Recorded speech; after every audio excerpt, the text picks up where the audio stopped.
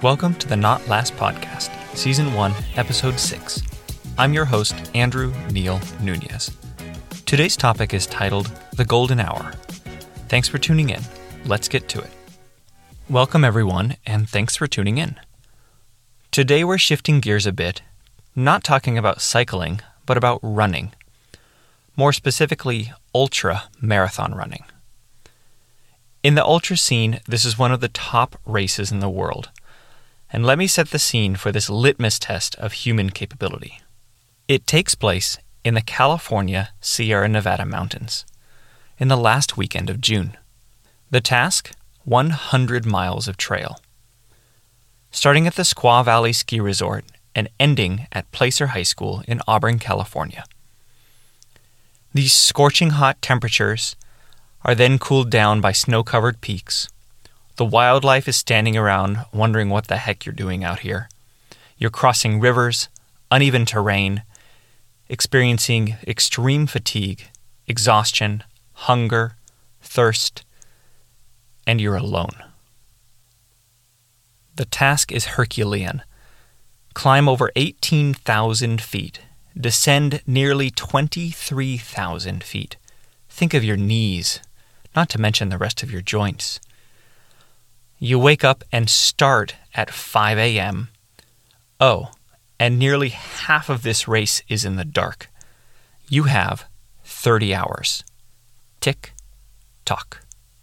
This incredible feat is known as the Western States 100. This race started in 1972 with a group of 7 soldiers who wanted to prove that 100 miles could be marched in less than 2 days. 2 years later, in 1974, the 24-hour mark had been broken. I love these races, and I love ultra running for a number of reasons. The most overarching is that it's such a true test of human capability. Here is the mark. How close can you get? Here is your time frame. Can you meet it? To achieve this on paper, here's all you have to do. You have to run an average of 3.33 miles per hour. That's equivalent to an 18-minute mile pace. You're going to burn between 13,000 and 15,000 calories. To give you some perspective, a Cliff Bar has 240 calories, and that's about 54 Cliff Bars to eat. Not to mention your hydration needs. Your gut, your stomach is stressed. You want to eat everything and nothing at the same time while on the verge of collapse. Oh, and that clock hasn't stopped counting down. At the end of the day, when the race is over, there's always a winner. There's always someone in the top 5. Actually, there's 5 of them. Same with the top 10, etc. The fastest runners finish somewhere in the range of 14 to 18 hours. Jim Walmsley holds the course record in 14 hours, 9 minutes, and 28 seconds. Ellie Greenwood is hot on his heels with the women's course record of 16 hours, 47 minutes, and 19 seconds. Most runners finish well under 24 hours. At Western States, there's over an 80% chance that you're going to finish this race. Then something unique happens. After the winners have showered and cleaned up, the tone of the race shifts substantially. As the looming cutoff of 30 hours approaches, the crowd shifts and refocuses not on celebrating the fastest runners and their awe-inspiring performance, but instead it leans heavily on the sheer aspect of human achievement. 100 miles in 30 hours or less, a grueling feat for anyone to attempt. Some do it better than others, but that in no way diminishes the effort, the sacrifice, the dedication to qualify and compete at Western States. Every year, around 6,600 people enter their name into a lottery who want to run this.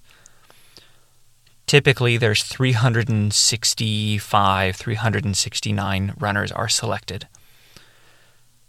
Attrition is about 70 to 80% of finishing. And in 2019, only 130 riders of the 369 finished in under 24 hours.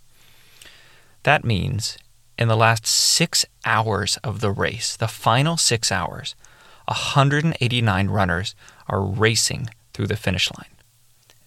Every single runner's achievement is celebrated at this race, which is truly unique. However, the final 60-minute window that these runners have to complete this monumental task is referred to as the golden hour. These are not your elites. They don't get paid to run for a living. They don't have easy access to top-tier training, nutrition, sponsorships, underwriters for travel, etc. They work full-time. They're up at those ungodly hours of the morning to get their runs in before work, after work, sometimes both. And they're up every single weekend at the crack of dawn to go get their long days in. Their support crew, their partner, sibling, kids, neighbor, relative, friend they met, trying to push them along to the finish line. These athletes, I would argue, sacrifice more than others just to claw their way to the finish line. It's a palmar, a testament of their own fortitude and personal journey just to finish this race.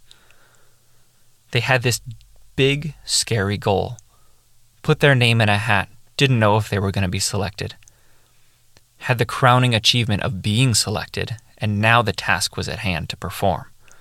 This race starts at 5 a.m. More than half of it is ran in the dark. The cutoff is at 10:59:59 a.m.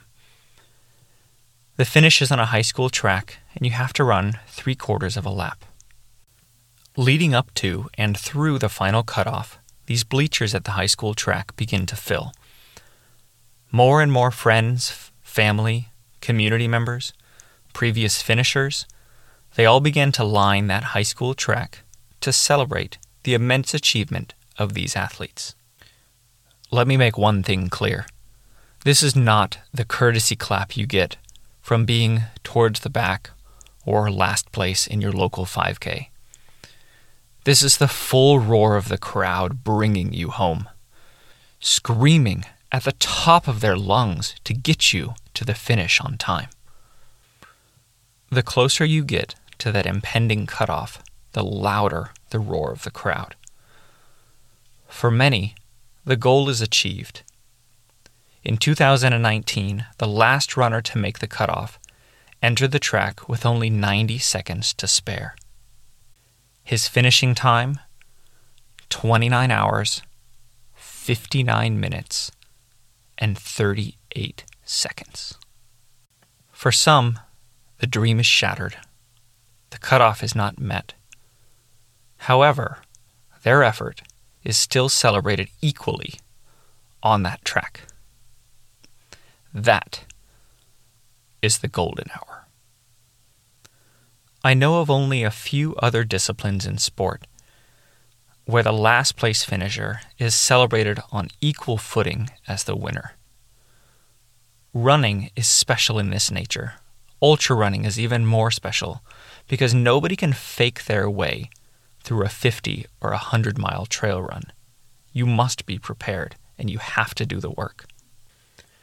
There is another ultra race that I watch every year that embodies the celebration of every athlete, and I'd also encourage you to check this one out. It's called UTMB, or Ultra du Mont Blanc. It's held at the end of August, and it starts and finishes in Chamonix, France.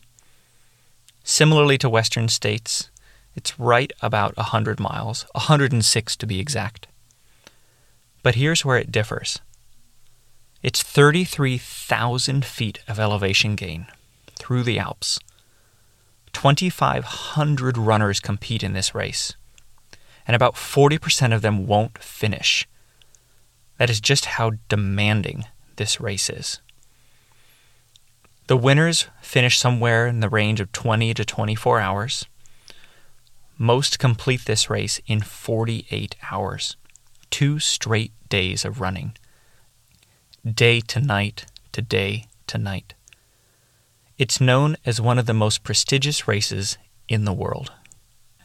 This is where I find a lot of inspiration. It's these Herculean tasks, these monumental efforts that are seemingly impossible.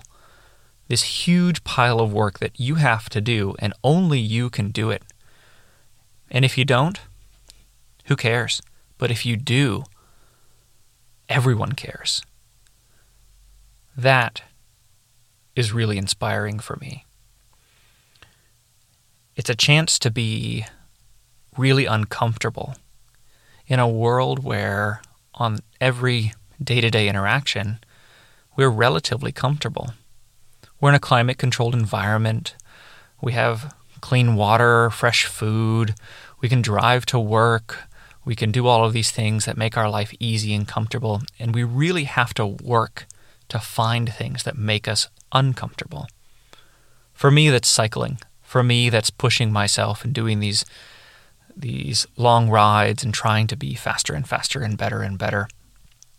Because to me, that is my Herculean task. That is my level of discomfort. And I hope you're enjoying these little forays into sport, and it's causing you to maybe illuminate some thoughts, find some motivation, finally set out and try that big scary thing you've had rolling around in the back of your mind. I think now is as good a time as any to start to lay that groundwork for achieving your big scary goal, especially during COVID when there's not a lot going on. There's no better time to train than now. When it is time to do your race or your big event, you'll be ready. As always, I'd like to extend a big thank you to everyone who keeps tuning in and downloading these episodes. And I'd like to extend a big thank you and a welcome to those of you who are new to the Not Last podcast. I'm having a lot of fun with this personal project. I look forward to making these episodes each week. And I'll leave you with these 3 things to do until next week's episode. 1, stay on target. 2, tell your friends about this podcast. And 3, ask yourself, what's the first step to achieving that big scary goal, and how do I take it? Until next time. Thanks for tuning in to the Not Last podcast.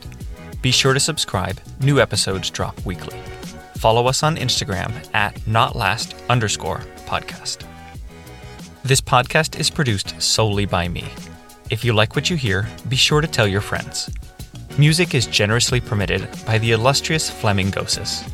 My amazing artwork was created by the extremely talented Paige and Nochibar. Give them a follow and be sure to support local artists. You can find and subscribe to this podcast on Apple, Spotify, Google, and Stitcher podcasts. Coming up next week is a behind-the-scenes look at how I found success being prepped and ready to go come race day, and how I've come to manage the dreaded race day jitters. I'm excited you're here, and I hope you'll come back soon.